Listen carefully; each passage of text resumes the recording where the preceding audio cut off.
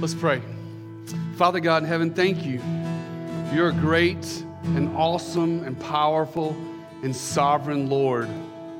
You rule and reign over the universe, over the galaxies, over the planets, the stars, the sun, the moon, the earth. Everything is all yours. Lord, help us as your servants to surrender our lives to your lordship, to your sovereignty, to your power. Lord, everything out there in the universe obeys you. Help us, Lord, to completely obey you also through obeying your word, following your teachings. Lord, give us surrendered hearts by your Spirit. Lord, work mightily, Father. If there's anyone that's coming here this morning, Lord, and they're desperate for you, they're desperate for a touch from heaven, I pray, Lord Jesus, by your Spirit, your finger would reach down and touch their hearts, that you would give them a taste of heaven, Father, that you would refresh their souls, that you would set them free, Father God. Father, for clarity in our minds, clarity in our life, for vision, God, for liberty and freedom and joy and peace. God, touch our lives today, God. Let us walk out of here changed, Father, by the power of your Holy Spirit. In Jesus' mighty name I pray. Pour out your Spirit this morning as we worship and study your word. In Jesus' mighty name, amen. Amen. You may have a seat. Great to see everyone this morning. Hope everyone's doing well. Amen. Hope your college team won yesterday. Mine did. Which, if you live in South Carolina, most of them won, which is a good thing. Praise the Lord. We're very thankful for that. But this morning we are continuing our study in the Sermon on the Mount, looking at Jesus' words. Remember, just to get you caught up, this is right after Jesus launches his earthly ministry, and he goes up to Nazareth, and he goes to up by the Sea of Galilee, and there on a mountainside, on a grassy knoll, he sits his disciples down, and he gives the longest sermon, the longest teaching recorded in Scripture here in the Sermon on the Mount. And what he's teaching us about is the kingdom of God. The kingdom of God. The kingdom of God is real, okay? Jesus brought the kingdom of God down to this earth when he died on the cross for our sins, when he rose from the grave, and when we receive him as our Lord and Savior, we become born again. The Spirit of God is dwelling inside of us, and the kingdom of God is here and now. So let's take a look at it. Matthew chapter 5. I'm going to teach verses 33 through 48, but I just want to read the opening verses so we get our minds oriented in the direction that Scripture is taking us in our Bible study. So Matthew chapter 5, verse 33. We'll read through verse 37. Again, you have heard that the ancients were told, you shall not make false vows, but shall fulfill your vow to the Lord. But I say to you, make no oath at all, either by heaven, for it is the throne of God, or by the earth, for it is the footstool of his feet, or by Jerusalem, for it is the city of the great king. Nor shall you make an oath by your head, for you cannot make one hair white or black, but let your statements be yes, yes, and no, no. Anything beyond these is of evil. Father in heaven, thank you, Lord, for your word. As we look at the Sermon on the Mount this morning, again, Lord, pour out your Spirit, make it real, bring it to life in our hearts as we study it this morning and deepen our faith in you. In Jesus' mighty name I pray, amen.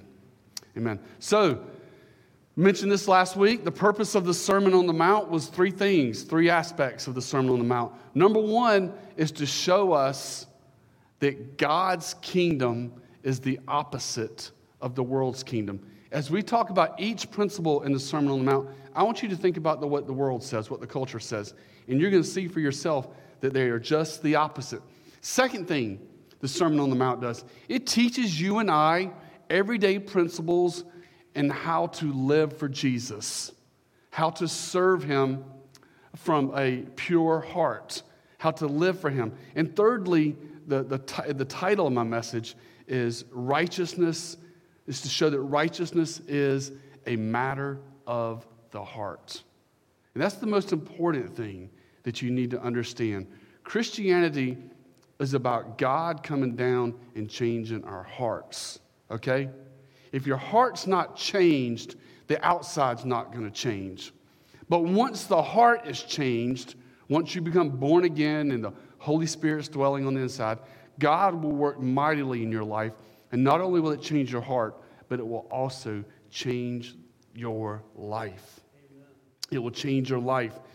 I talked about this last week, but in Matthew chapter 5, verses 21 through 43, Jesus is going to repeat a phrase 6 times. And that phrase is this: you have heard, but I say to you. Okay, so what's taking place in Matthew chapter 5 is all his disciples on the hillside, they've been going to their local synagogues. And they've been hearing the rabbis say this, and the rabbis say that, and the rabbis say all these things. And Jesus is correcting, he's bringing correction to what the rabbis were teaching in the first century. He does this in verse 21, verse 27, verse 31, 33, 38, and 43. And the 6 matters of the heart are, that he brings up in this passage, is murder, sexual sin, divorce, speaking the truth, revenge and retaliation, and loving others. Last week was pretty heavy. Last week we looked at murder, what murder is. We looked at what sexual sin is, and we looked at the subject of divorce. Today is more of a, they're all truths, but the top 3 really have to do with sin and righteousness and things that are right and wrong. The bottom 3 really, I put in the category of our character and the way we live, speaking the truth, revenge and retaliation, and loving others. So really, this morning's study could also be called character study, or fruits that the Holy Spirit wants you to grow in your walk with Christ. So we're looking at the bottom 3. If you want to hear my teaching on murder, sexual sin, and divorce, go on YouTube and look at last week's message. But this week, we're looking at the bottom 3. So without further ado, let's dive into Matthew chapter 5, verse 33. And this deals with speaking the truth. He says in verse 33, again you have heard that the ancients were told, you shall not make false vows, but shall fulfill your vows to the Lord. Now, again, in verse 33, this is what the people were hearing the rabbis say in the synagogues in Jesus' day. In the Old Testament, to take an oath meant to call on God as your witness to the truthfulness of what you're saying. Vows are sacred and they carry a lot of weight. And the problem in Jesus' day, that everything had turned into a vow or an oath. And people made meaningless vows out of everything. And because vows were so abused in that day, they had lost their credibility. So he's look at what Jesus says in verse 34 to bring the correction. He says, but I say to you, make no oath at all, either by heaven, for it is the throne of God, or by the earth, for it is the footstool of his feet, or by Jerusalem, for it is the city of the great king. Verse 36, nor shall you make an oath by your head, for you cannot make one hair white or black, but let your statements be yes, yes, or no, no. Anything beyond these is of the evil. Now, what you need to understand is if you go back and you look at the Old Testament, there were many oaths made, many vows were made. Oaths and vows are biblical, okay? But they should only be used in very serious matters. Very serious matters would be like a court of law, marriage, and our commitment to God. That is the realm that we should use oaths and vows. But Jesus says here, when it comes to giving our word to people in everyday life, there's no need for an oath or a vow, is what he's saying. You know, just be a person of your word. You know, I remember back in when I was in middle school, to convince someone that you're telling the truth. I'm going to kind of reveal my age, and some of you guys will remember this. The younger generation will not. But when we wanted to convince someone that what we were saying was really true, what would we say? We'd say, well, that was next. But we'd say, cross my heart, stick a needle in my eye. That's what we used to say back in the 80s when I was in middle school. I remember that very clearly. That was the saying. If you wanted to convince someone you're telling the truth, cross my heart, hope to die, I stick a needle in my eye to convince them to believe you. Today, it's I swear on my mother's grave. Or I cringe when I hear this. I don't like it. I swear to God. It's just unnecessary and it's blasphemy. In reality, when a person makes these statements, what they're really saying is they're admitting that their word alone is not good enough. Okay? And so we need to get away from swearing. We need to get away from making oaths. Unless you're in a court of law, or unless you're getting married, or unless you're making a commitment to the Lord, we need to get away from these statements. So Jesus gives us 3 principles of using our words. There's 3 of them. 3 principles of using our words. The first one is found in verse 33, where he says, fulfill your vows to God. In other words, friends and family, if you tell God you're going to do something, do it. Follow through. Dig down deep. Understand that this is the Lord God Almighty, and we are called to fulfill our vows, our oaths, and our commitments to the Lord. That is our utmost allegiance, is to Him. So if we make a commitment to Him, let's follow through always. The second principle of using our words that Jesus says here is found in verses 34 through 36, and that is, there's no need to swear. There's no need for swearing. If you have to swear, you likely have a history of not doing what you say you will do. And that leads to our third principle, which is found in verse 37, which is simply let your words speak for themselves. Let your yes be yes, and let your no be no. Keep it simple. Don't make crazy promises you can't keep, okay? I will lead the pack when it comes to that syndrome called foot in the mouth syndrome. I have stuck my foot in my mouth so many times over my life and said things I shouldn't have said, made promises I shouldn't have made. But now, as I learn the scriptures and I learn from my Savior and I learn from the Word of God, I've learned to speak less. There's a reason why we have 2 ears and 1 mouth, because we should listen twice as much as we speak. Listen to Ecclesiastes. Ecclesiastes 5:2 says, do not be quick with your mouth. Do not be hasty in your heart to utter anything before God. God is in heaven and you are on earth. Let your words be few. So what do we need to do with our words and our speech? We need to weigh our words carefully. Weigh our words very carefully. Think before we speak and understand that our words carry weight. They carry our reputation.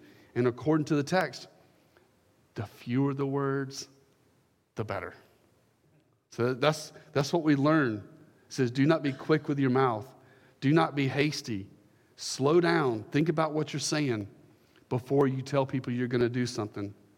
You know, what pleases God in the area of speaking is to simply, I believe it's Ephesians 4:15 says we are to what? Speak the truth in love. So we're called to speak the truth in love with our language. We're called to be honest. Just be honest. Be honest and don't lie. You know, build your reputation with other people not by swearing, but by just following through and keeping your word. That's the principles of speech that Jesus is talking about here in the kingdom of God. And if we're all honest, and I put myself in the basket too, we need to pray and we need to say, Lord, help me in the area of my speech. Help me in the area of my words. And the Holy Spirit hopefully the Holy Spirit is doing surgery on all of us right now as we're studying the Word, because that's what the Word of God does. The Holy Spirit uses it to do surgery. But hopefully what he's doing this morning is he's tightening us up in this area so we can speak the truth in love, be honest, and build our reputation by keeping our word. Let's continue. So that was the first one, speaking the truth. Just speak the truth, and then you have nothing else to worry about. Continue in verse 38. Excuse me. Verse 38 deals with revenge and retaliation. What does the Bible say about revenge and retaliation? Well, let's take a look at it. Verse 38. You have heard that it was said, an eye for an eye and a tooth for a tooth. First off, this is one of the world's two favorite Bible verses. The other one is judge not, lest you be judged.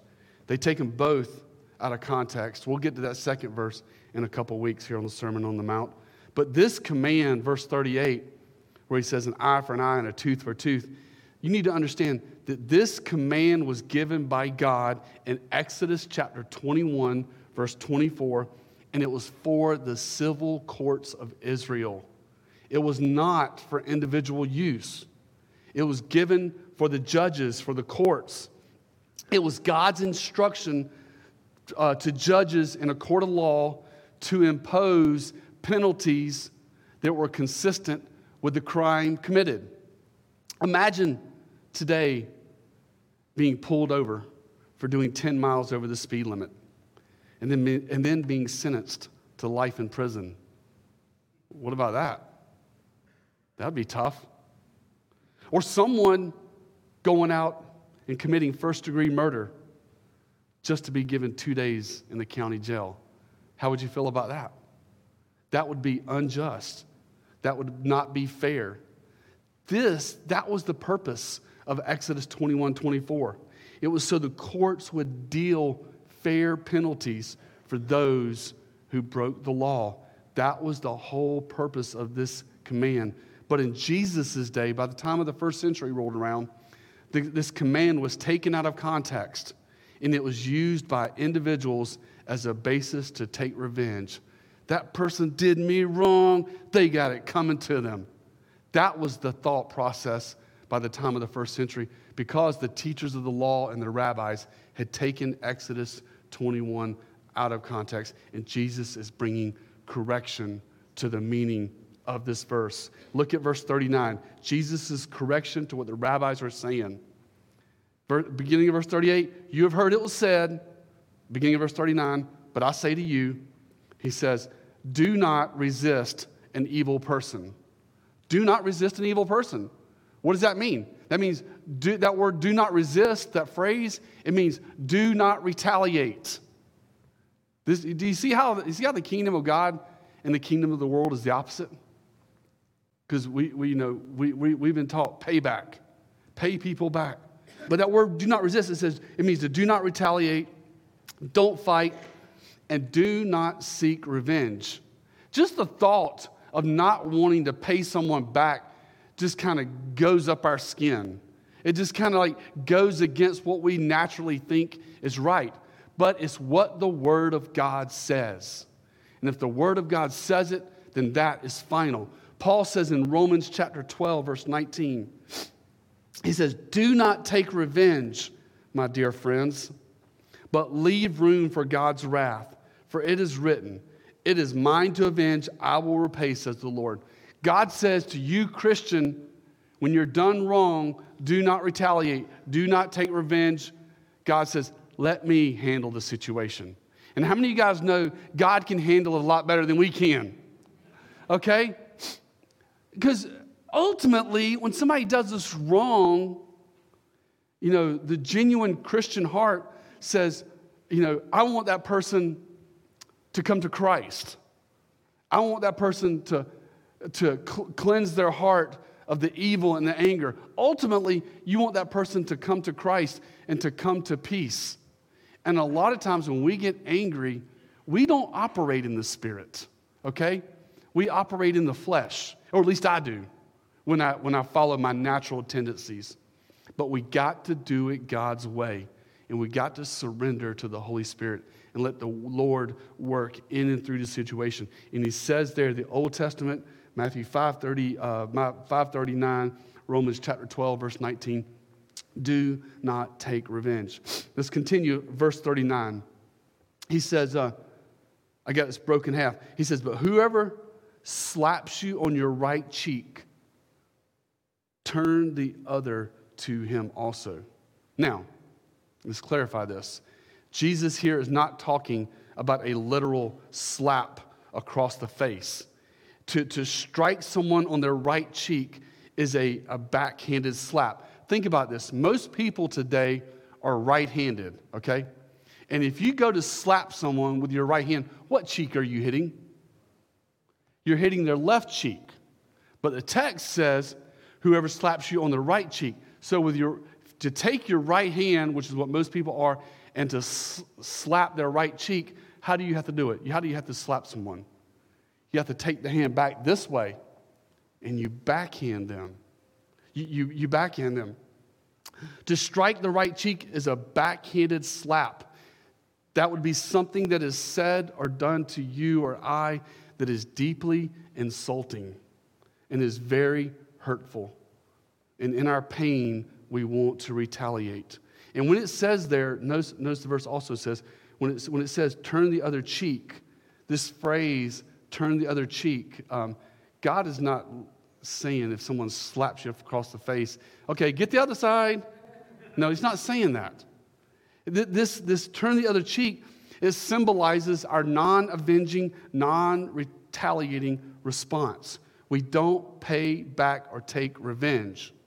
Now, caveat, note, Jesus is not saying here to just roll over. Jesus is not saying here to just let people mistreat you. You have a right to defend yourself, okay? But if someone does you wrong, what do?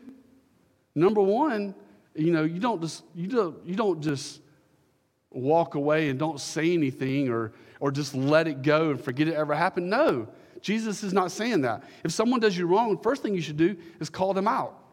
Call them out for their sin.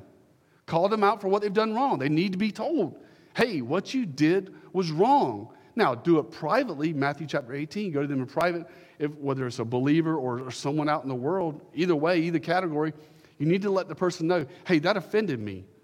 That hurt me deeply. And you need to let them know that. Also, you need to put up boundaries. It's perfectly biblical and fine to put up boundaries so that you don't get hurt again. But you don't take matters into your own hands. And because when we take matters into our own hands, what that does, and I'm preaching to myself this morning too, is we're taking matters into our own hands and we're adding fuel to the fire. Where what we need to do is go to our prayer closet and pray and ask the Holy Spirit to give us words of wisdom, words of knowledge, give us a word to speak to the person. But the most important thing is when we are hurt or done wrong is we need to maintain our integrity as a believer. Maintain your composure and do the right thing. That's what's being said here. We don't take revenge. We're peacemakers. Christians are not called to be violent. We don't take things by force. We don't attack people. We don't hurt people. We bring the gospel of peace, the gospel of reconciliation. And we show that change in our hearts, in our everyday life. And Christ is so magnified in your life to the world when you have been hurt or done wrong and you choose to do what Jesus says instead of what the world says. Why didn't you retaliate? Why didn't you fight back? Why didn't you get them back? Because Christ is in me, and I'm surrendered and submitted to his word and being led by the Holy Spirit. So we don't take revenge. We don't retaliate. Let's continue. Verse 40. Verse 40, I believe. If anyone wants to sue you and take your shirt, let him have your coat also. Whoever forces you to go 1 mile, go with him 2. Give to him who asks of you, and do not turn away from him who wants to borrow from you. I believe what Jesus is saying here in verses 40 through 42 is this: do whatever it takes to bring justice and resolution to the situation. Don't just let it sit out there and fester, but address the situation, talk with this, figure out what to do. Let the person know what they did is wrong, but don't let the anger and bitterness fester. Ultimately, in our allegiance to Christ, in being a Christian, in crucifying the flesh and our carnal desires, and what we want to do in our physical mind, is we say, Lord, I'm going to surrender to you, and I'm going to work towards peace, and I'm going to work towards forgiveness. Think about when Jesus was on the cross, the Roman soldiers that crucified him. What was Jesus' prayer for them? Father, forgive them, for they know not what they do. So when we extend that olive leaf of forgiveness towards our enemies and towards those who do us wrong, what we're doing is we're shining the Lord Jesus Christ into this world. I didn't say it was going to be easy.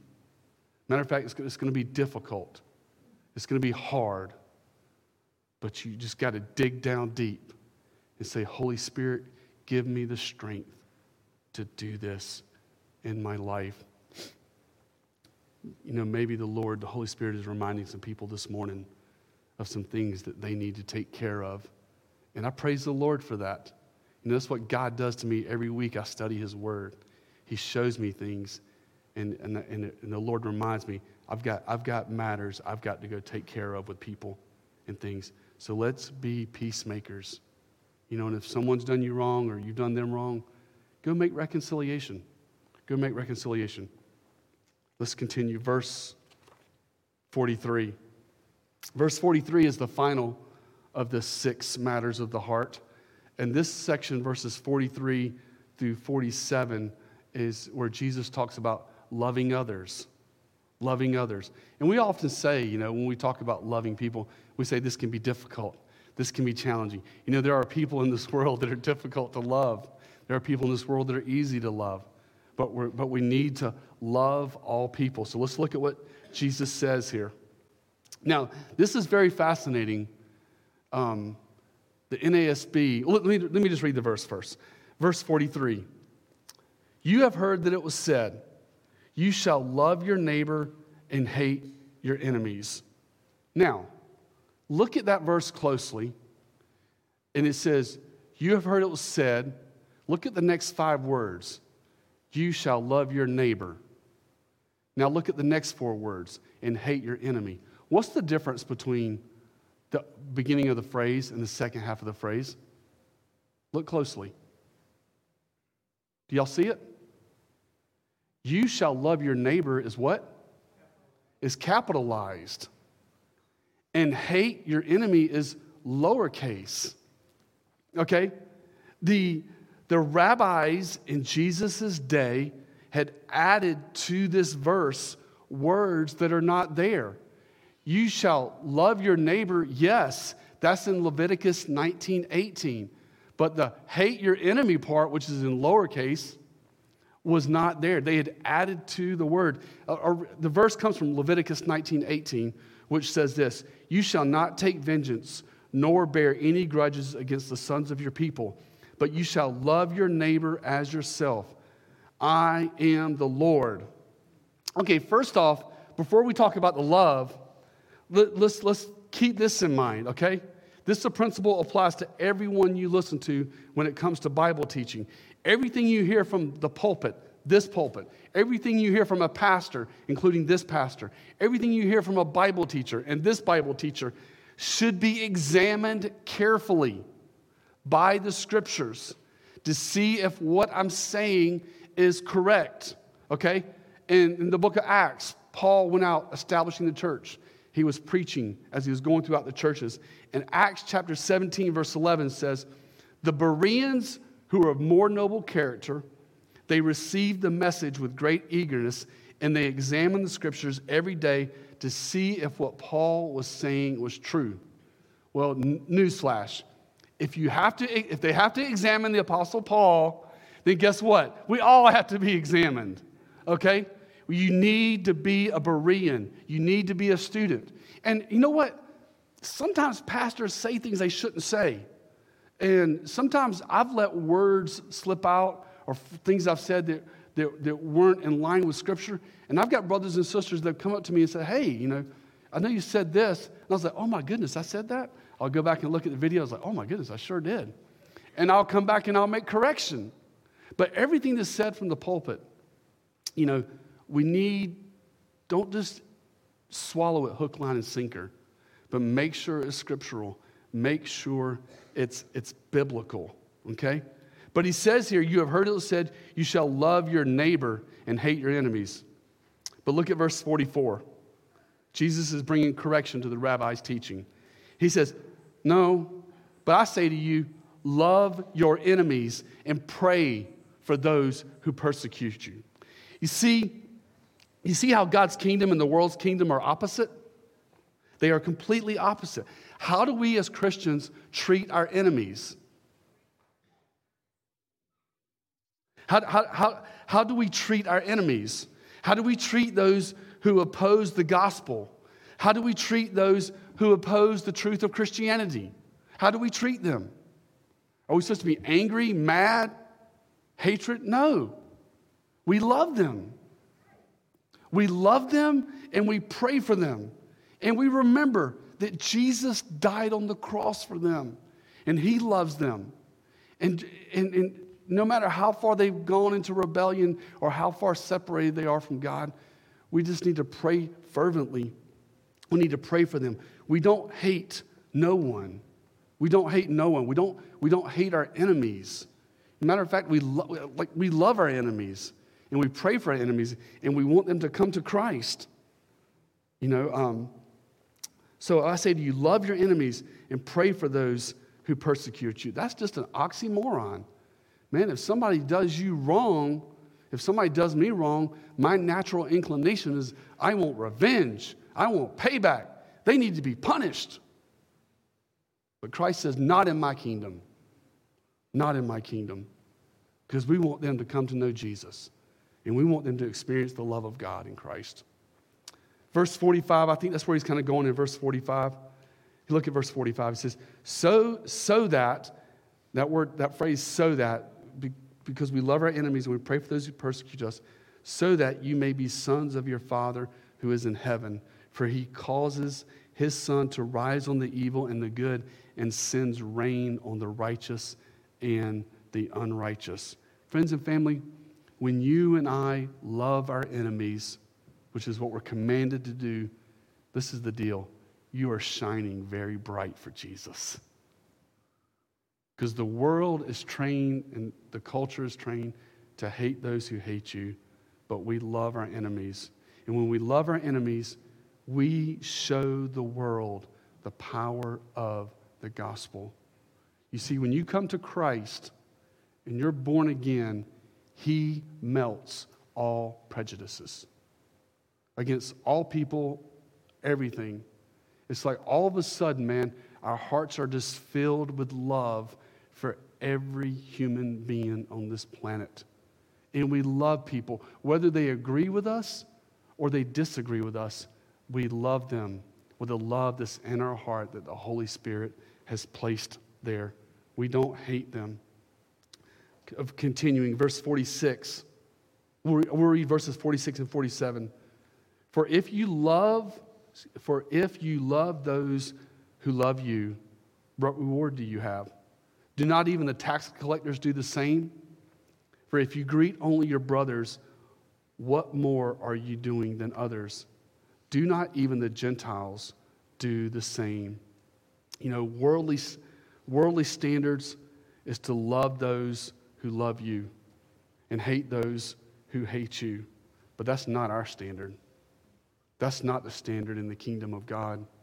That's not the standard for the follower of Jesus. Our love, friends and family, is not dependent upon the world's love or their definition of love. Our love is defined by God's love, in God's word. And our love hinges on the love of the Father displayed at the cross. Who did Jesus die for on the cross? He is the propitiation not only for our sins, but what does the scripture say? But for the sins of the whole world. His love is directed toward this world, displayed at the cross, and our love should be the same. The definition of love is Jesus. The definition of love is the cross.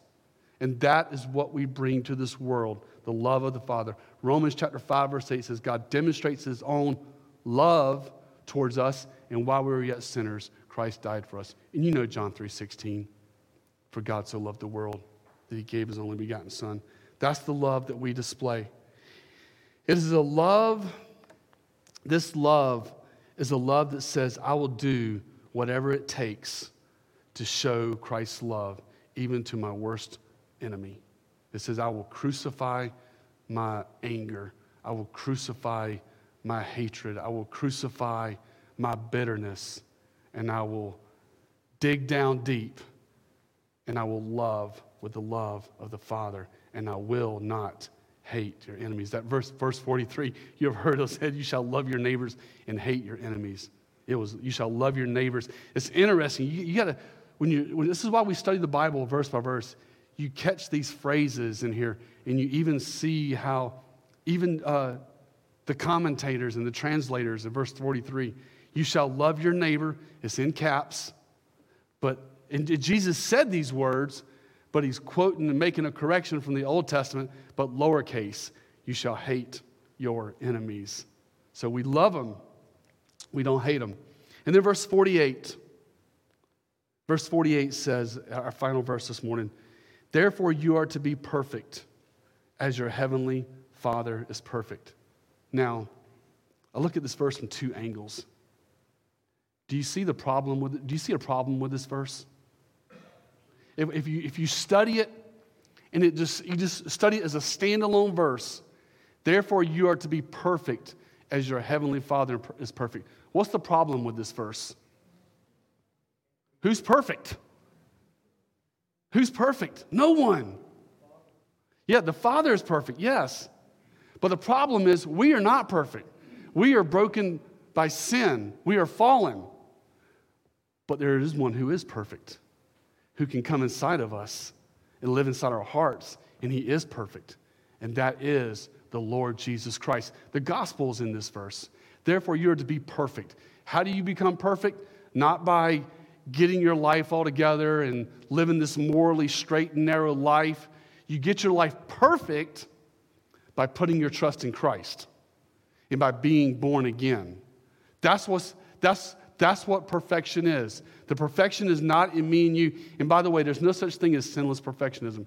You will never reach a state of perfection in this life. From this day forward, from the day you're born in iniquity. You will wrestle. You will fight against the flesh. You will never come to a state of perfection until you reach heaven. You know, when you come to Christianity, you know, and it comes to wrestling with your flesh and being in a fight, I like to tell people, welcome to the club. Welcome to the club. Welcome to the fight club. You know, because we have to fight. We have to fight against our temptations. We have to fight against sin. We have to war against him. But he says, therefore, you are to be perfect as your heavenly Father is perfect. Now, verse 48, in context of the passage, you know, there's only one way to be perfect, and that is to allow Christ to rule and reign in our lives and let his perfection shine through us. That is what is being talked about here when we talk about loving others. Friends and family, these are all matters of the heart, okay? These are matters of the heart that the Holy Spirit wants to work in and through your life and help you grow in these areas. Speaking the truth, being honest. I believe we all have room for improvement in some areas of our life. It could be speaking the truth, this difficult truth, this hard truth. You ever heard of those? I think we don't talk about this one enough. That's having those hard conversations, having those difficult conversations with our brothers and sisters or family or friends or loved ones. Man, sometimes there's just conversations where you just don't want to have it. You don't want to confront the issue. You just want to sweep it under the rug and forget about it. It could be something in the church. It could be something in your family. It could be something in your loved ones. But God wants to grow us in this area of speaking the truth. And the bottom line is, when it comes to talking about difficult subjects and with people, especially uncomfortable situations, is just do it from a heart of sincerity. Don't be judgmental. Do it in private. No one else needs to know about that conversation. You don't need to go around and tell all your brothers and sisters and all your friends, hey, I'm going to go talk with such and such. Just go talk to the person that you're at odds with in complete private. Let it be between you and them and the Lord. But we need to speak the truth in love and honesty and sincerity. The second matter of the heart, revenge, don't do it. Don't do it. What? Oh, I want revenge. Don't do it. Crucify it. Take it to the cross and say, Lord Jesus, this attitude I've had, this heart of wanting revenge, I want to get them back, I want to pay them back, let them have it. You take that heart, you take that grudge, you take that anger, and you go and you, by faith, you place it at the foot of the cross. And you say, Lord, I leave this here. I leave this here, Lord. God, you know the whole situation between me and Bob and whoever else, and God, you're going to take care of it. That's what we do with revenge. And then loving others. We love all people. We care for all people. In the church, outside the church, friends, family, loved ones. You know, there are people that are difficult to love. I understand that. And we just need to pray and ask the Holy Spirit, Lord, show me how I can love people. You know, if someone's hurt us, we know we got to put up boundaries. We got to let them know. We got to have the difficult conversation. But we need the Lord to help us to grow in this area of love for all people. Amen? So that's what I'm praying this morning as I close in prayer. I'm praying this morning for this teaching that we've looked at this morning. Go home this afternoon and look at the text. Maybe you meditate on the text and let the Lord, let the Holy Spirit continue to work in your life. But our prayer is, Lord, help us to grow this morning in the area of speaking the truth, not taking revenge, and loving all people. Let's pray. Father God in heaven, thank you, Lord, for this day. Lord, thank you for the study of Matthew chapter 5. And God, we pray, Lord, that you just do your mighty work in our lives. That Holy Spirit, Spirit of the living God, do heart surgery on us. And help us to walk out of here, Lord, with a deep commitment, a renewed commitment, a rededication of always speaking the truth in love. Lord, help us to let go of the desire for revenge for people who have done us wrong. Help us, Lord, not to retaliate, but help us to be peacemakers. And help us to do the right thing in all these areas of our life. And Lord, finally, help us to love each other. Help us to love each other. Help us to love our neighbors. Help us to love our coworkers. Help us to love all the people that we come in contact with. From the fast food restaurant to the checkout at the grocery store. Help us to love as you love us. Lord, we love you and we praise you in Jesus' mighty name. Thank you for your word. Amen. Amen.